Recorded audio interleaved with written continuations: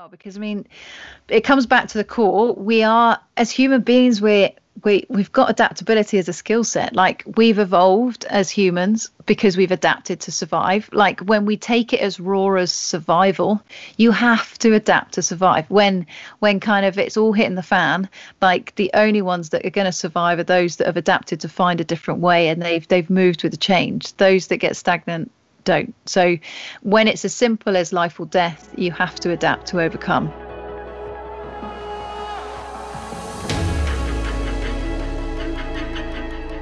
Hi, I'm Nick Ninton, and welcome to Now to Next, the podcast where I interview some of the top experts and professionals all across the globe to talk about what's happening now and what you can expect next. Thanks for tuning in to Now to Next. Make sure you like and subscribe and check out the next episodes.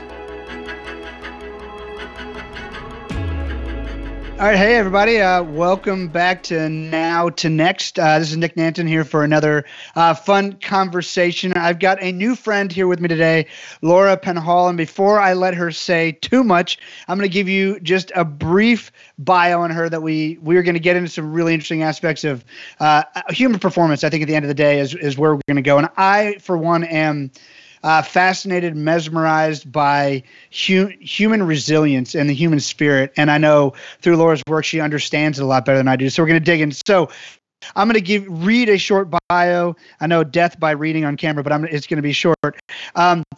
Tennis champ Naomi Osaka, long-distance cyclist Mark Beaumont, and the British Paralympic team all have one thing in common. The mental and physical preparation of these athletes was overseen by Laura Penhall. Laura is a physiotherapist by trade who is well known in the sports world for her work with high-profile athletes and as lead physiotherapist for the British Paralympic team at the Paralympic Games in 2010, 2012, and 2016. She is skilled at understanding the mentality of athletes and the challenges they face because she has truly put herself in their shoes. In 2015, listen to this, Laura was the team leader of the first all-female crew to row the Pacific Ocean, an incredible feat that is captured in the documentary Losing Sight of Shore, and that earned her 2 world records, which I did not know. Today is the 5-year anniversary of returning, so I'm honored we're doing that. So that's cool. And then Laura embarked on this journey in hopes of gaining insight into what her athletes go through when faced with the question of wanting to give up. Since accomplishing the Cross Ocean Row, Laura has founded a company, Adaptive Performance, that provides performance management support to optimize people's abilities and help them reach their potential on the field and off. We'll talk about that. Laura's specialties are focused on human-centered performance, and she thrives on helping people find the drive within themselves to overcome any challenges or obstacles in their way, even outside of the elite sporting world.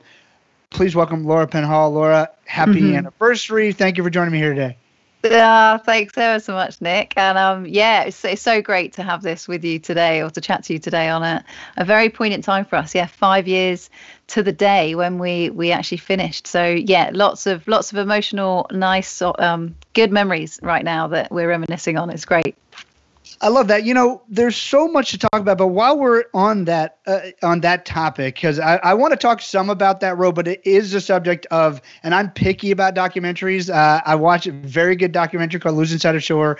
You should check it out. I don't want to give away all the punchlines here, so I'm not going to go so deep into that story because people can watch it, but we'll talk some about it. But one of the things I find that's amazing that people, like, we've heard the phrase a million times, begin with the end in mind. All right, so you began with this idea to raise money for breast cancer, to test yourself, and you, with the vision, the dream of completing this, making world records.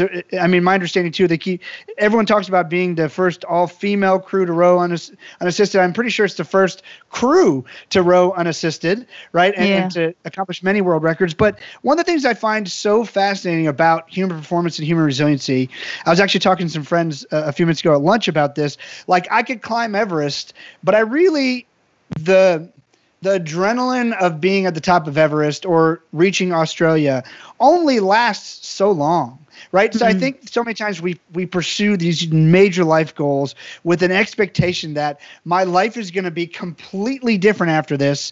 And it is, because you found something in yourself that you proved to yourself you could do what you thought you could do in a way, and you tested yourself. But then there's sort of this, once that realization and the adrenaline wear off, we're back with more challenges, whether it's all these financial challenges, all these other challenges in life. And so I'd love to just go with you for a minute to like what the journey was like from something that took you years to set out to do. You accomplish it. It's very celebrated. I'm sure you're sore as hell. I mean, all these things and hungry and all the other stuff. Like, what was the next week, month, 2 weeks? Obviously, I'm sure some was just like physical rehabilitation. But what was that like? What was the mental journey coming back from this amazing feat? Yeah, no, it's a great question because I think it's so overlooked, and people talk about post-expeditions of having the post-expedition blues, you know, and kind of dropping off, that sort of just not knowing then what the next focus is. And in all honesty, I knew those stories. I was aware of those. And I guess my personality type is very much about planning. It's always about goals. It's always that what's next, you know. So when we started the row, I was already thinking about what we're going to do when we get into Hawaii. When I get to Hawaii, I'm thinking about what we're doing when we get to Samoa. We get to Samoa and I'm thinking about the finish line. When we get to finish line, I was then thinking about the Paralympic Games 2016. I was thinking about Rio. And like, so we literally, yes, we celebrated at the finish, and that feeling, and like you said there, that adrenaline and all of those emotions, to this day I can still draw on those and be so overwhelmed with kind of that sense of achievement, because there was so much in that, kind of from the feeling of just seeing my family and just how relieved they were that we'd finished. And I hadn't really put myself in that headspace of how much I'd put them through. So knowing that we'd done what we'd done and we got there safely and successfully was huge. And also everything that we'd overcome. And then it was like, oh my God, well, it felt like forever when we were out there. And now suddenly this finish line, you finish line and then you're gone, like you're past it. So that 9 months felt like it was 9 years when you're in it. But then suddenly when you finish, it's as if that 9 months didn't even have, you know, it was like a snapshot. It was really short-lived. So there's all of those. But then also after that, as you said, kind of that sort of next 2 weeks, I mean, I went back to work 2 weeks later. I kind of was like, right, you know, do the media stuff, get back. We did a media tour and we got back to the UK, and then sort of I was straight into, right, well, what's going on with my athletes? I've done this because I want to support them, and I'm all about 2016. So with Rio, it's like, right, well, what's going on there? I need to get back up to speed with where those athletes are, what's happened in the last 9 months, kind of who's doing what's their performance and all this stuff. And so literally went back to work, and they were like, what are you doing here so soon? Like, you know, you need to take some time. I was like, no, I'm fine. And then basically 3 months, you know, 2 months into it, we were traveling to Rio to do a dry run of stuff. And I was like, yeah, I'm fine. And then I basically crashed and burned about 3 months in, was absolutely shattered, wasn't sleeping well, just was really mind blown on everything, of just like, to the point where, because you come back and you go back to your house, you go back to your bed, where you know you're thinking about that for so long in the middle of the ocean, but then you come back to it and it's all still so normal. And I think you have this sense of like, this shouldn't feel normal. I've done that, but this is now back into reality. This is like normal life, and it should feel different. And it kind of, because it doesn't feel different, that's the bit that's the sort of the headspace piece that gets really confusing. And the point though with me, there were some things that had changed a lot. Like my best mate, when I'd left, you know, they'd just got married. I came back 9 months later. Not only had they moved house, got a dog, she got pregnant and had the baby. Like, I was like, oh my God, you're completely changed. Like, what is going on? And then another thing was, and this is really stupid, but silly little things. Like I remember getting on a bus outside of my house in London, and I went to pay for it, and they were like, well, we don't take cash anymore. Like, I was like, what do you mean you don't take cash? And they're like, it was contactless. And I was like, what's contactless? And it was like as if we'd been into this warp I was like, have we really been away that long? Like, I know 9 months is a window, but seriously, I feel like we've just done a, you know, Back to the Future type thing. So in those early stages, there were elements that felt so normal, it felt weird. And then there were other things that seemed to have moved on, you know, beyond what I'd recognized. So there was lots of turmoil in that sense. And then as I said, 3 months in, I physically had crashed and burned. I kept trying to do exercise and I couldn't. And I'd just get ill because my physiology, my kind of, we'd just ruined ourselves and I'd lost so much weight and all of that. And then, of course, a year down the line or so, again, you have those, well, now what? And even that 3 years down the line of thinking, yeah, but I've done the row, like how there's got to be something more now. It doesn't need to be a bigger expedition, but because that wasn't what it was about. But it is about, well, what's the next kind of, how do I apply this and utilize this in the best way possible to share this story and make the most of this? I love it. Now, I have to ask you, and I think a big piece of this is that really when we set out for something, I've never done something that insane, so I can't speak to that. But when we set out to do these things, we really are setting out to prove something to ourselves and the world. I mean, we have a lot of these preconceived notions, but really they're a dot in our journey, right, in our map. Exactly. And as much as I hear it, I try to heed it. Life is literally about the journey, but we're constantly looking for what is ahead. And so I imagine being somewhat disconnected for 9 months was torturous at times and beautiful at times. And so and 9 months, you reminded me, 9 months is actually a long time, like, day to day, that's like a long time to be out of touch. Before I move on, I got to make this comparison because it really sounded like when you were talking about getting back to work 2 weeks later, it sounds an awful lot like grief. It sounds an awful lot like these moments we're tested with where, we have a traumatic moment or event in our life and we try to just push through it. We literally try to muscle through it because what you had just spent 9 months doing was pushing through and muscling through it.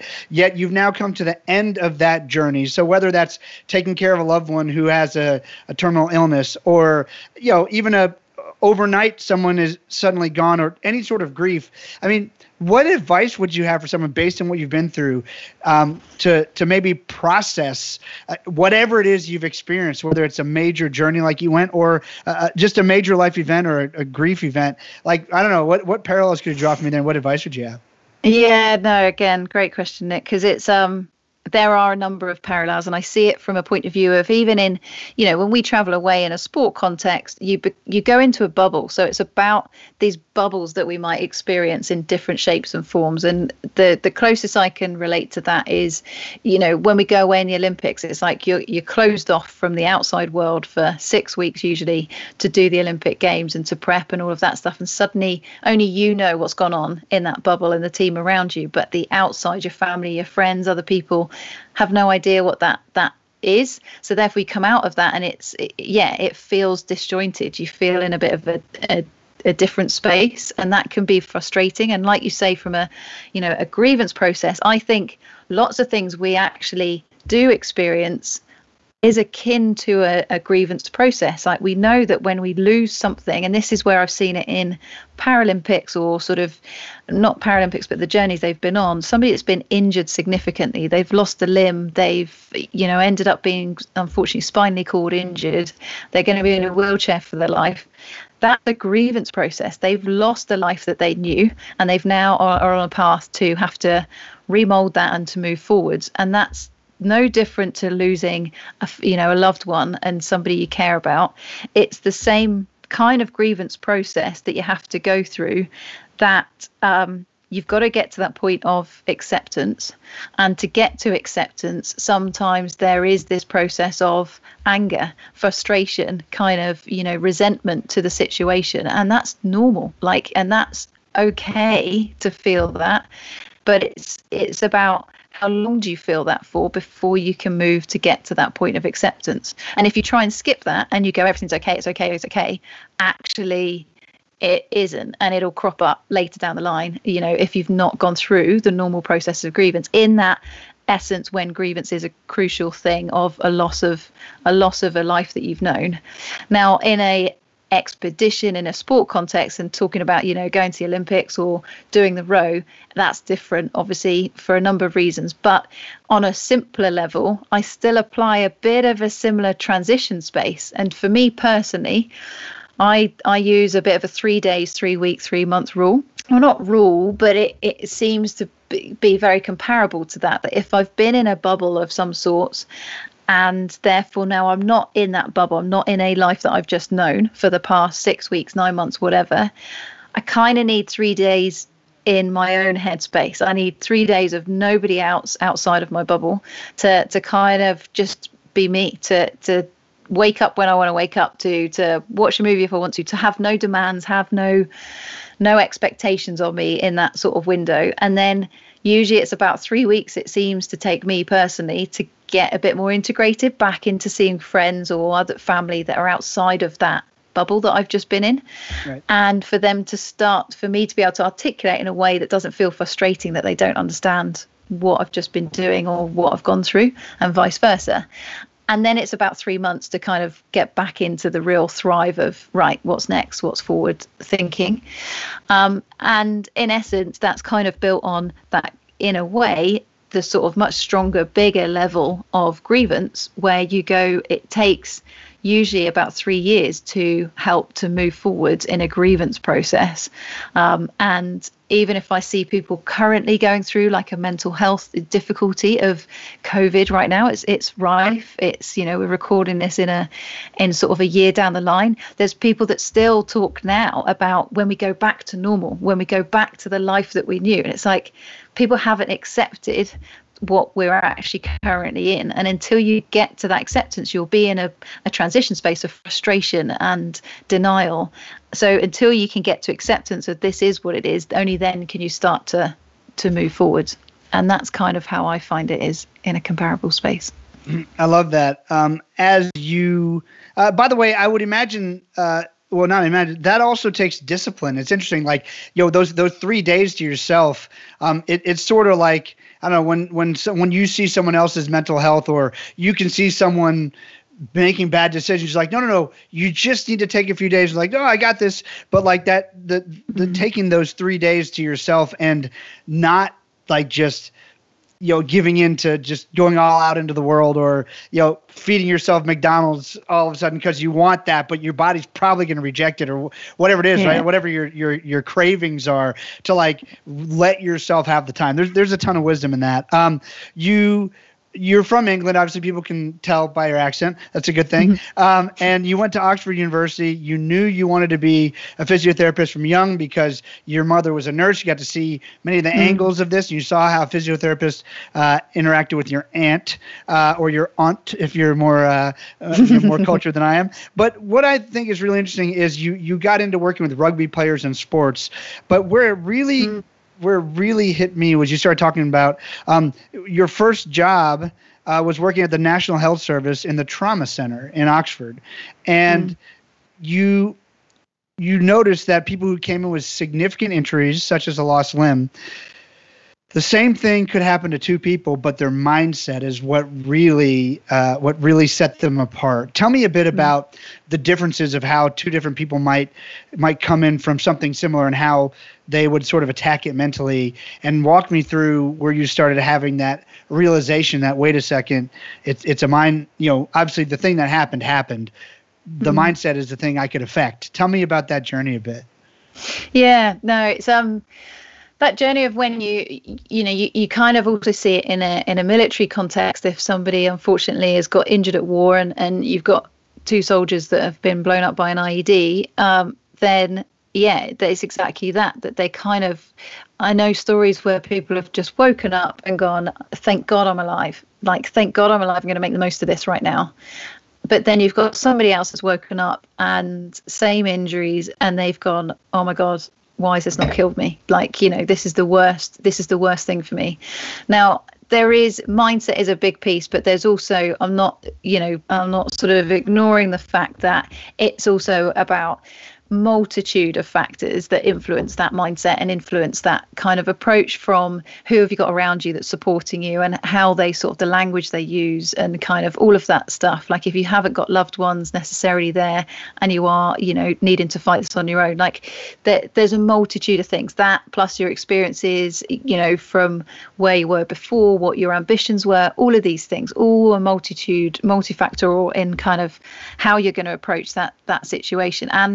And it's okay. I think that's the biggest thing I would say is, it's okay to be angry with it. Like that's normal. That's, as we said, with a grievance point of view, it's okay to be sort of angry for a period of time, but it's recognizing that's where you're in, and it's then recognizing how to move forwards and get out of that. And that, for me, when I was working in the trauma center, you would see that routinely. Unfortunately, people that have been in horrendous road traffic accidents. We're a trauma center of excellence, and yes, as physios, the point is you are aiming to always optimize function, return to kind of like whether it's walking ability, neurological rehab if people have had head injuries and stuff. And it does amaze me, both by the sheer determination and mindset of an individual, but also that family support that's around them. And kind of I've seen that influence so strong with people that you think there's no way they're going to be able to function. And I've seen people be literally significant head injuries, not able to sit for themselves or talk or focus on anything, to a year and a half later they are up walking because they've had constant support from family members, and speaking to their family, their mindset is somebody that's very driven, very, very focused, and they're able to sort of draw on that. So there are those things for sure. And it's how we as therapists can then tap into that to really understand and listen to the person. And I think that's the thing that I get frustrated in a therapy space, is I see people want to just go through the wheels in motion from a career point of view, and you're like, no, there's a person sitting in front of you and this person is struggling, and until you understand why they're struggling and what their angers are, what their frustrations are, and help them to deal with that to move forwards, then you're never going to get the most out of that individual. I love it. You have sort of a theme of seeing solutions, not barriers. And to me, that's just an interesting way of attacking mindset to begin with. I mean, if we see something in front of us, we can either turn back.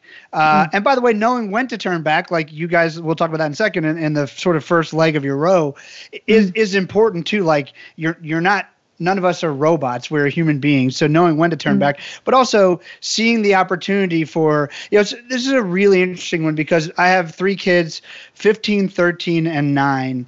And it's really hard to try to help them understand what, like, outside of the context of human boundary, which is very important, and sexuality analysis, but like when no really means no.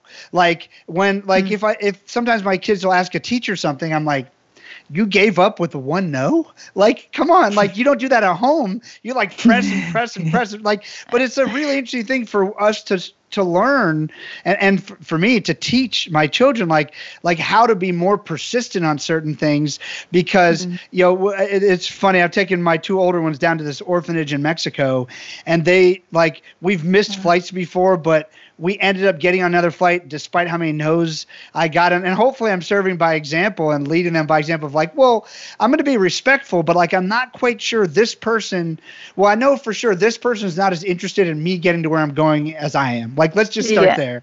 Yeah. Second of all, like, how can you respectfully keep pushing and being perseverant, but while being respectful? Like, I don't know. I just got thought it's just an interesting, which is a really hard thing to teach.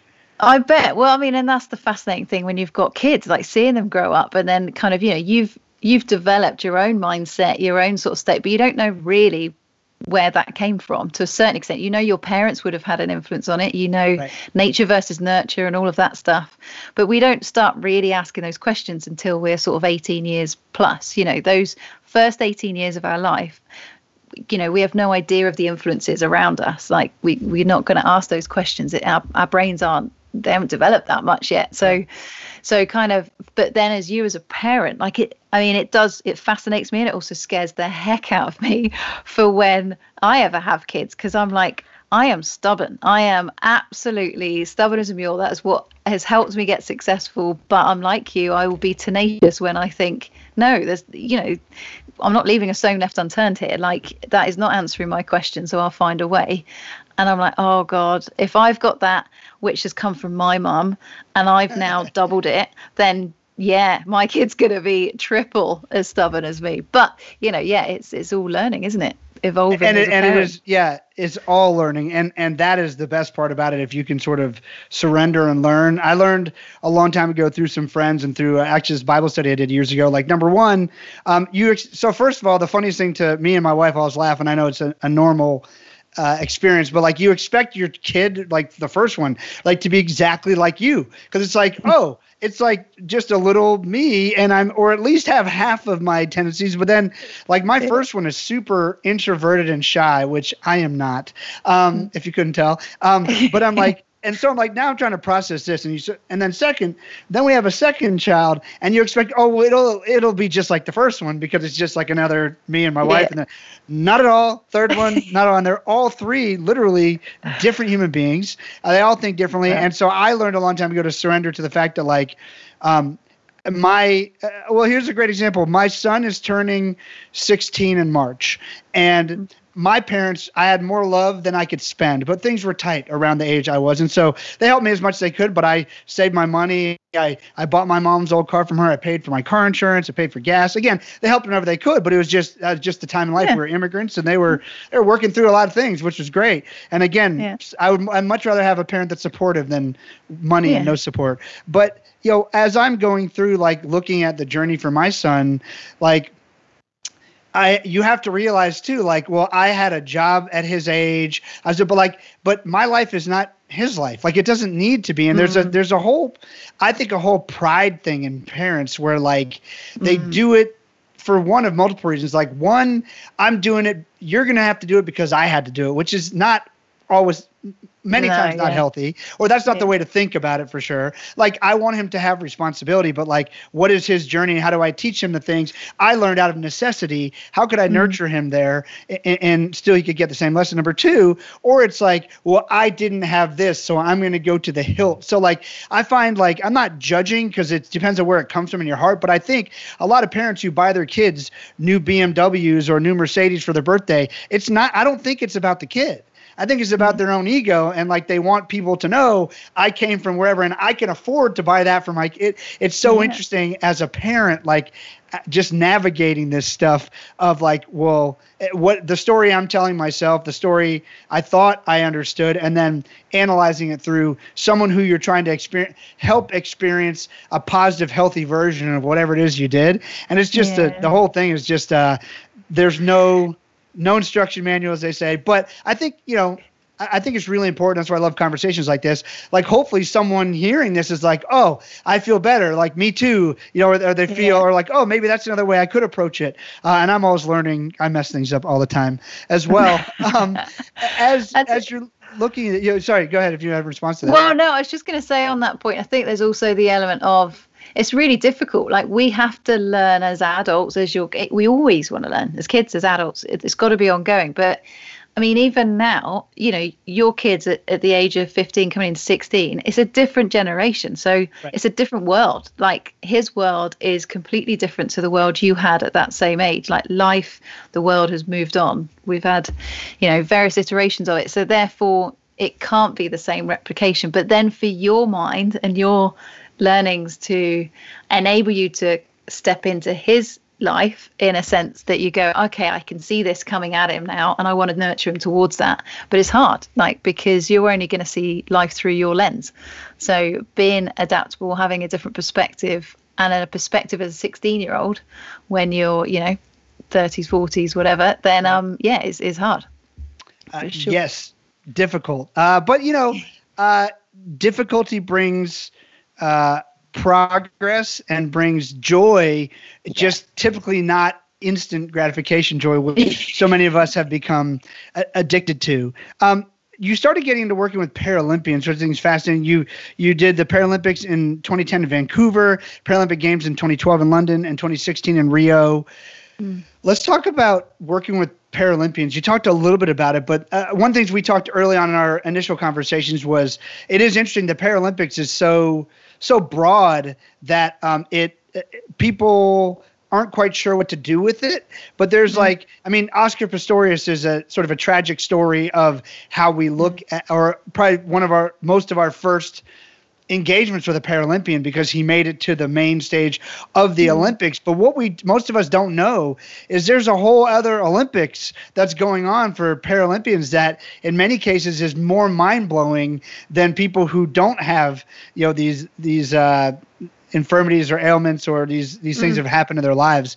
Tell us a bit more about the Paralympics. And we did address the fact that some of the inconsistencies with how it's treated, some of it ranges basically from like Special Olympics to Olympics with missing limbs. So it is sort of hard to get a gauge on it. But talk about, just your experience in the Paralympics overall. Yeah, I mean, I loved it kind of and I went into it because I always strive to find people's abilities over their disabilities. So that doesn't matter if you've got a twisted ankle or you're a single leg amputee. It's about the person in front of you, and kind of, any one of us tomorrow, unfortunately, touch wood, it doesn't happen, but any one of us could have an accident tomorrow and a massive curveball could be thrown at you and life could change. So, having worked through, I suppose, a journey where I've been surrounded by people that have been in a road traffic accident that wasn't their fault, and they've gone through life-changing sort of, disabilities, unfortunately, then kind of seeing from that end through to a journey where actually that's happened to somebody, but they've then gone on to be Paralympian. They've been able to create a new identity for themselves. That's what they're known for. They've found sport and it's given them independence. It's given them control. All of these things that we just get so complacent with when we're able-bodied and we're kind of we don't have any restrictions. And to think like, again, I bring it back to the COVID stuff, but some people are so down on what COVID is right now. And it's like, but you don't see the different perspectives. Like if you could just step outside of your own bubble, you'd realize how flipping lucky you are. You haven't been hit by a car and you're now spinally cord from the neck down. It's not taking you 3 hours just to get up in the morning and to maintain some independence, to have a shower, to get out the front door, to have everything adapted. And so I grab so much inspiration and motivation from the people that I've worked with that have then gone on to not only survive in life and adapt to find their abilities to just function in day-to-day life, cooking, cleaning, washing, whatever. They've gone from that into actually they're on the main stage. They're elite athletes. They're training at a top level. Even if that training is kind of adapting to make the most of muscles that they've got, which could be small muscles because they can only shrug their shoulders, but they're making the most of that to give them more independence, to give them more function, and then they're able to get onto a competing stage, which is international, and they're learning to be able to adapt, to get onto planes, to maintain that independent lifestyle. I think there's so much to be taken from that, and it just certainly has made me feel like we just can't take life for granted, and it frustrates me when I see people that do, because they've not been exposed to it, and that's not their fault. But I'm like, if only you could expose that. And one of the films on Netflix that I love is Unbroken. If you've ever seen that film or you've read that book, I loved that because that just showed the tenacity, the perseverance, and how you can have a strong mindset to continue to believe and believe and believe and get the most out of yourself, regardless of the situation. And he's a great icon from that point of view of and that being a true story. And in the Paralympic context, that's basically what I just loved. I loved trying to help people find what their abilities were, see how much they could get out of themselves, and whether that was as a single leg amputee or whether that was somebody that had cerebral palsy, they had either a birth defect when they were a child or whatever. It didn't matter to me. It was about how can we get the best out of them, and the Paralympics gives that opportunity. And as a therapist, it meant I could be pretty holistic and adaptable to how I was approaching stuff. It was very outside the box, and I've gone from that back into the Olympic arena and elite sports world with British sailing on, with able-bodied, and we go to the absolute nth degree and nitty-gritty of trying to get as much function out of each particular muscle, tendon, physiology, so we just know the human body to the nth degree. And that's kind of why I ended up then setting up Adaptive Performance, because I wanted to take what I've learned from working with finding people's abilities, whether that's in Paralympics or Olympics or on the elite stage with tennis or whatever world it is, and applying that to everybody. Because the point is, we've all got different Pacific that we cross, and it isn't about rowing a Pacific, but it might well be there's a hurdle that's thrown at you, whether it's business that you're setting up, whether it's having a family for the first time, whatever it might be. It's going to be a challenge that you face with. And so I just like to support and help people to find their abilities, to find those solutions to overcome their Pacifics. I love it. And I love one of the things that we learned from you help people rewrite the stories that people are telling themselves. It's so amazing that we've heard it in many different ways, but the narrative we tell ourselves is typically, false. It's a self-constructed narrative, and I haven't been nearly to the brink that you have in training or rowing for 9 months. But I was invited to speak for Army Rangers here in the U.S. and they invited me to do their Army Ranger course alongside these soldiers who are about to deploy, and oof. Multiple times I thought I was going to explode, but I was like, if these guys are doing it on both sides, they're in fatigues and they're about to deploy, like the least I could do is not give up, or like until I pass out, I will keep going. But it's amazing how it's sort of just that narrative goes away, and it's then all of a sudden like, I just got to make that next 100 meters. And once I get to there, I just got to jump that wall. Once I get over that wall, I got to get to the next one. And you just start working from a different space, which I imagine in super traumatic experiences is what your brain and body would do anyway. I just got to get myself to the next whatever. I can't give up. I can't just let go. I got to keep crawling or walking or whatever it is. The other thing I love is that we had a long discussion about this. That human performance is what you teach, but you are more interested in the human. Like you put the human over performance. You do a lot of athletic stuff, but one of the things I love is that you want to help people develop their full potential, not just on the field or the court, but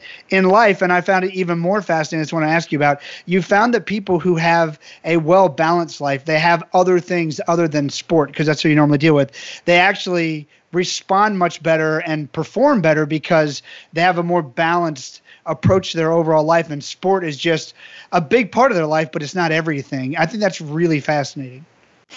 Yeah, don't get me wrong. It depends what your goals are. Like if somebody's setting their goal that they want to be a world number one at a very young age, then you've got to be laser focused in kind of making that happen if you set a timeline on it. But if you want to succeed in sort of life and still be that world number one or be that top performer, there's certain sports that, yes, by a certain age, you kind of, statistics shows you have to have achieved X, Y, and Z in order for you to get up on that main stage.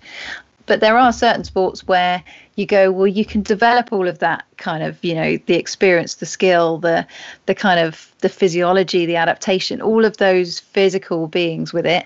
But also, how do you give yourself that platform that means you've got other things to support you? So if you get injured, you're not feeling like that's the worst thing. Your identity is swiped out from underneath you. And I guess in the role as a physio, we see that too frequently, in that somebody gets injured doing the sport that they love, and then it becomes so medicalized that, oh my God, I've got to get this knee back, I've got to get it back. And I'm not joking, you can see post-op, like you can predict who's going to have a blooming post-op infection, for instance, or because they're so drawn to kind of, I've got to get this, it's got to be on time, it's got to be this, and there's so much stress and focus on it, versus those that are like, right, I'm doing the right stuff, I'm eating well, I'm hydrating well, I'm going to take this rest and I'm just going to let things heal, and then I'm going to do this, and they're just a lot calmer, they're more settled. And often those ones that are able to do that, either they've gone through a few things before, or they actually have a pretty good balance where they're in a relationship, they might have a business that they're running alongside stuff, or they've got ambitions they've gone and done education, or they're running sort of study and stuff alongside things, and they're able to balance things fairly well. And it's not that easy to balance things alongside full-time sport, right. But there are some people that I suppose I see in our sporting history. If I take out like Jess Ennis-Hill is a very good example, which I'm sure you guys are aware of in sort of heptathlon in athletics. You know, she's a phenomenal athlete, clear laser focus, absolutely optimizes the quality of her training, will turn up, but you can see it, like, you know, when she's there, when she commits and when she competes, But outside of that, she keeps her private life private and has now, you know, she's got a family and has gone on to do her own thing. But she's, you know, she's not been defined solely on that athlete status. She's not completely sacrificed all elements of her life. And there's a number of athletes that I see that are like that. That I just take my hats off, because I think, you know what, you've got the balance right. You've kind of, you know, that if worst case scenario something happened over here and your sport was taken away, you've still got a foundation of your pillars of you. And that's something I think is very powerful. And it is more and more coming into sport. I don't know what it's like over with you guys in America. We now have roles called performance lifestyle roles that are within the elite system. And that role is a discipline that is very much about actually how can we optimize this time in sport to transition when you come to transitioning out. So it's not an afterthought. It's not, you know, when sport finishes, oh, right, now how can we help you into returning into reality? Not reality, that's the wrong word, but, you know, thriving in a business or in life, which is completely disjointed from the bubble of sport. So there's those roles are starting to evolve, which is great. And athletes are starting to see the benefit of actually how it gives them something back into their sport and gives them energy and gives them sort of support system in place. I love that. And a big part of it, balance is often hard to find, but I've always found, so you can always overdo it, but I've always found to an extent, the more things I have that I'm working on, like when I was in school, when I had school and sports and a job, I was really efficient at all three, because it wasn't like, oh, I got 8 hours to get this workout done or to do this homework, it was like, oh, if I'm not efficient, I'm not going to ever get this done, which it is finding that balance. All right, so you rode across the Pacific. There's a great documentary. It's on Amazon Prime right now. Everyone should check it out, called Losing Sight of Shore. You and 3 other women rode unassisted across the Pacific from, well, San Francisco. You got turned back at one point to Santa Barbara, then to Hawaii, then to Samoa, then to Australia. So one doesn't just wake up one morning and go, you know what? I'm going to row across the Pacific Ocean. Give me a little bit of your journey of what, obviously you were trying to challenge yourself. So tell me about what was going on in your mind that you decided, the way I'm trying to challenge myself, this fits. Yeah. No, it really was like a bit of a light bulb moment when I found out about ocean rowing. And it basically, I was looking for something for quite some time. And you mentioned it at the start about, you know, climbing Everest. But for me, I was like, yeah, but it's not, excuse the pun, but it's not floating my boat, because, you know, there's people that have done that, are doing that, and it's amazing. It's a great, but I'm not doing that. I didn't want something to be a tick box. That wasn't what it was about for me. I was looking for something that I knew was going to take me out of my comfort zone, was going to be a blank canvas to what I knew. I wanted to learn something new, and I wanted to be taken to a place where it was going to take me to a place where I was going to want to give up, and I wanted to know what I was going to draw on at that point in time. And I didn't want to be able to give up. I didn't want to give myself an easy out, you know, kind of, if you're on land, if we went with the row and we had a support boat next to us, like, it's an easy out. I've given myself a choice there. I just didn't want the choice. I wanted to stay, like, how could we do this, and what would my mindset go through?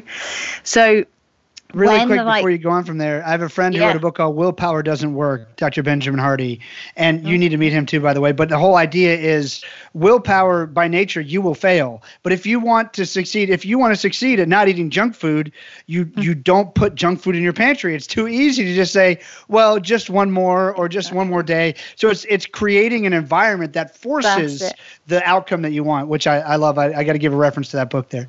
Yeah, no, I've just written it down. Thank you for that. I'll check it out. But I mean, on that note, it's lead behaviors. Like, how do you set yourself up for success? Like, rather than exactly what you're saying there, kind of giving yourself too many choices and options to fail at it. So when it was random, it actually came through on a Facebook message from a friend of mine who knew that for a few years I was looking for something. At the time, I was quite strongly involved in triathlons just on a personal front. And so if it was anything that's to do with swimming, biking, running stuff, then it was basically, I was like, wow, it just isn't that bit different. It just means I just got to train a little bit more volume in one of those sports that I'm already doing. So when a friend of mine reached out and said, look, there's this girl that's looking to put a team together to row the Indian Ocean at the time. Would you be up for it? She's looking for me. I was like, oh my God, I've never heard of ocean. Oh, I've always wanted to learn to row. Like, I mean, I went to Oxford Brookes Uni and therefore was in Oxford, Oxford, Cambridge rowing. Everybody knows how much they're hot on their rowing. So, but I never got to do it then because we were so full on with the course. So I always wanted to learn to row.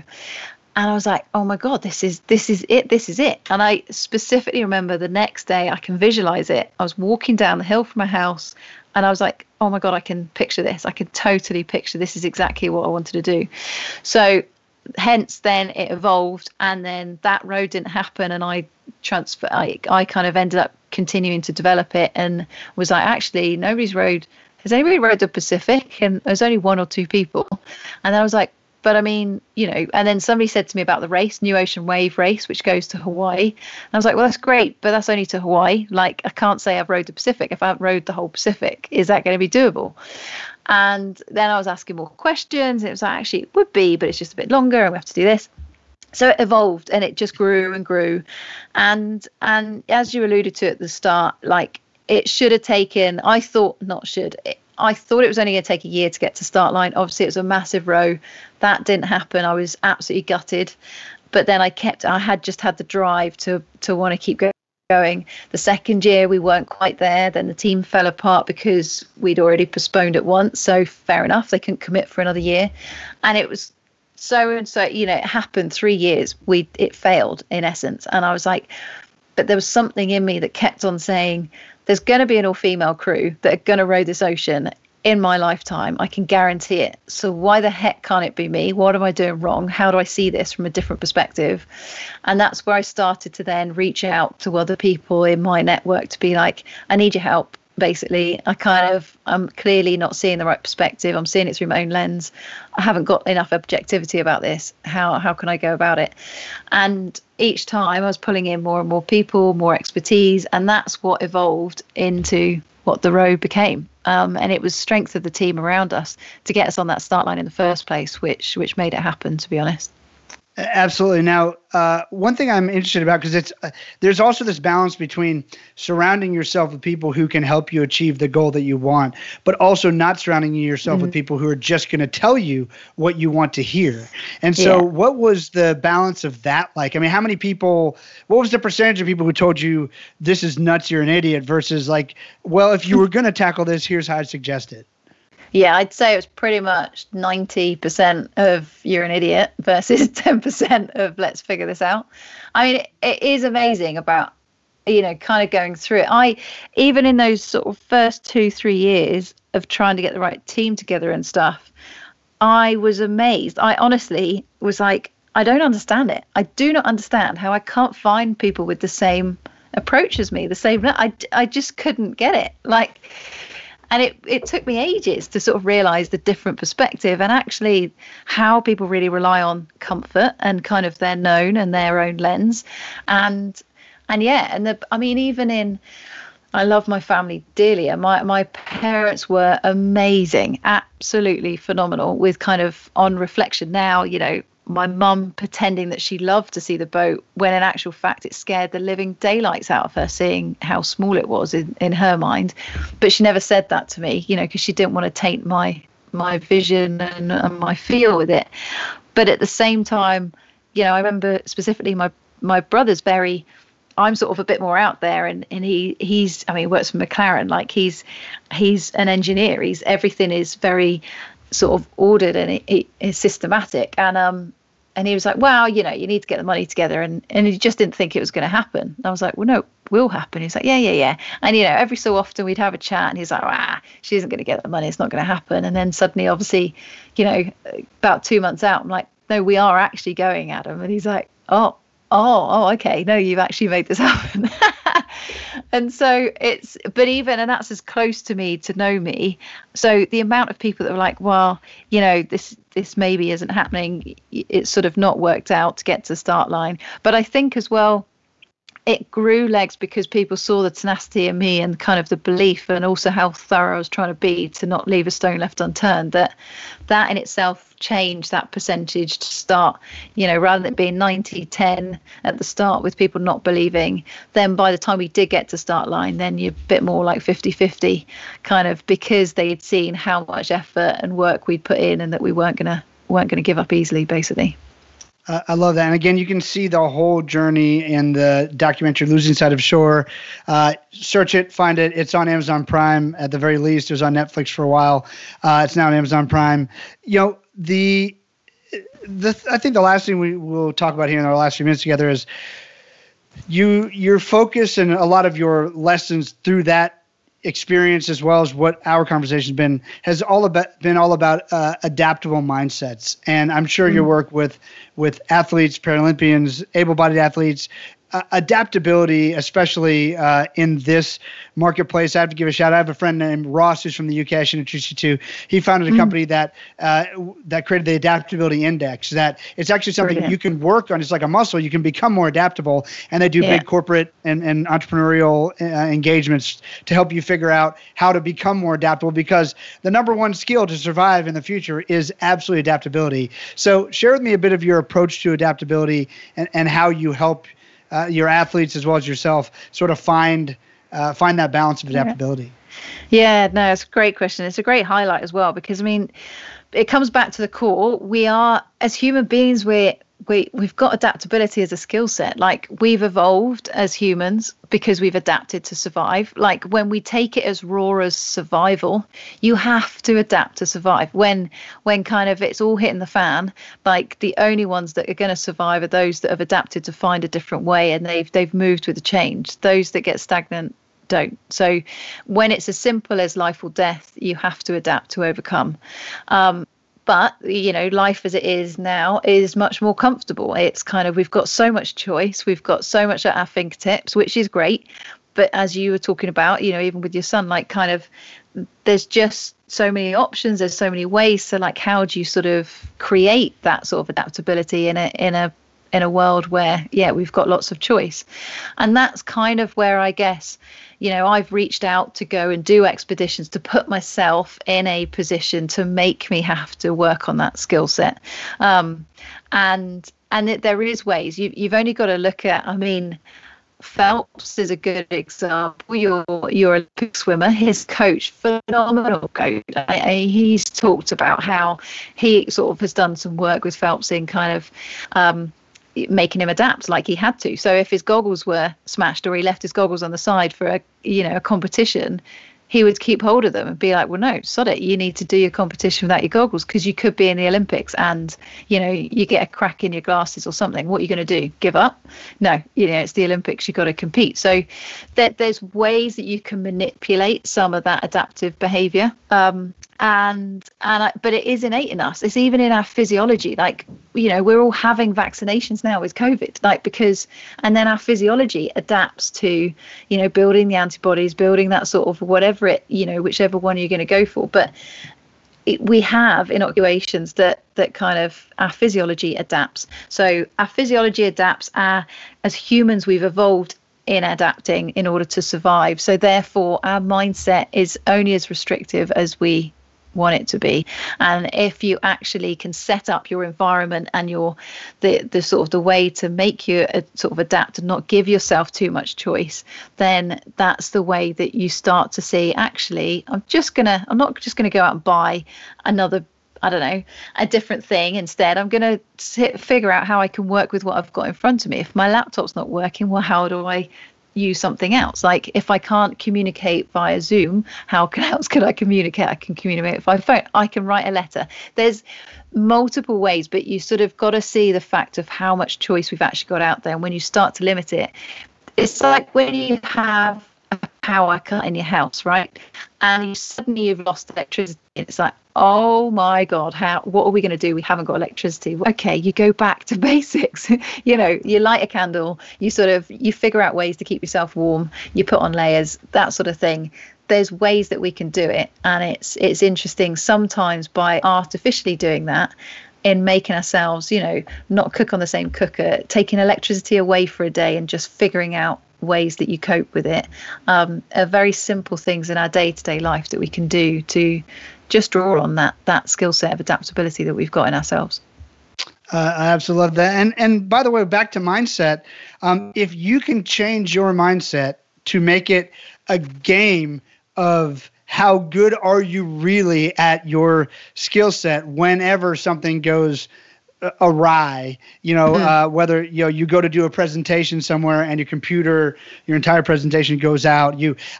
If you could learn to embrace that experience, like you will become so much better. It's so hard as human beings. Like we set our mind to something, like we want it to go the way we want it to go. And so I would encourage everyone to sort of gamify that. When that happens, that Michael Phelps is coach genius. Like, no, you can't have your goggles, figure it out, become better.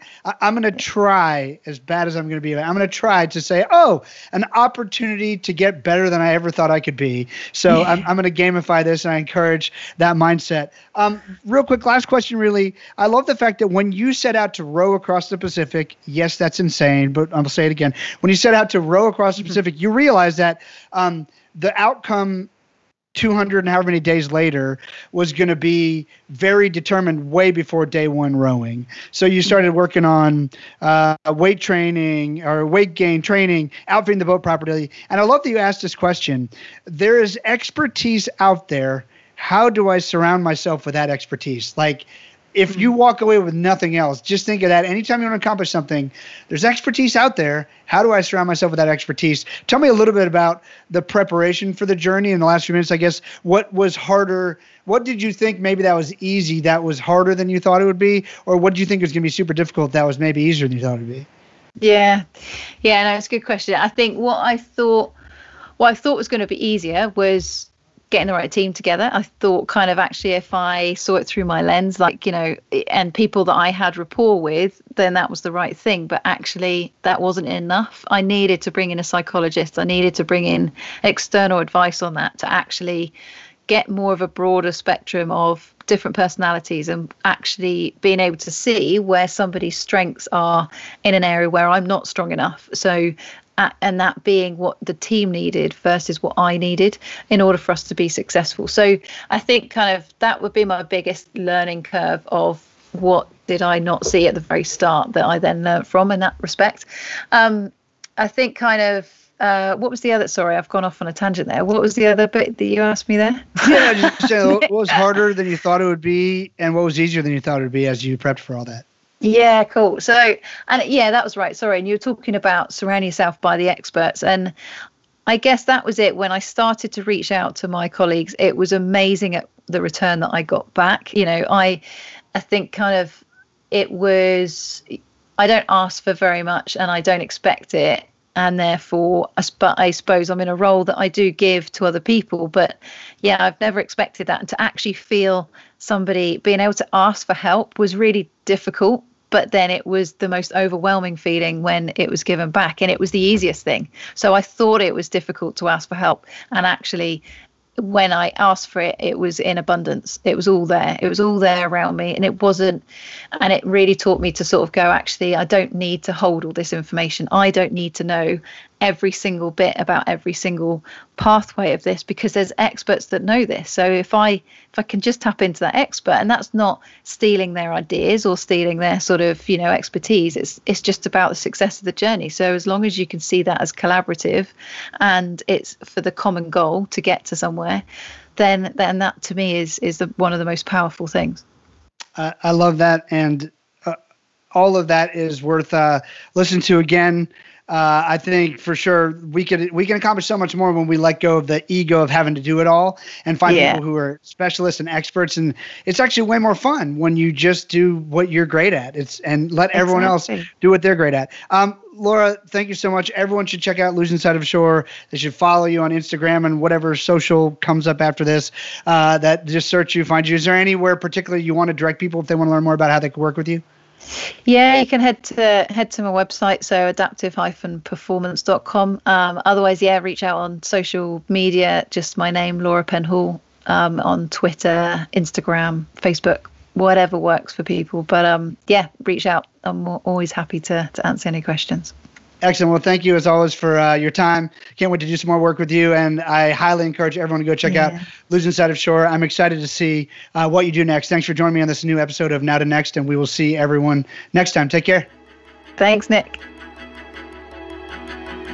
Thanks for tuning in to Now to Next. Make sure you like and subscribe and check out the next episodes.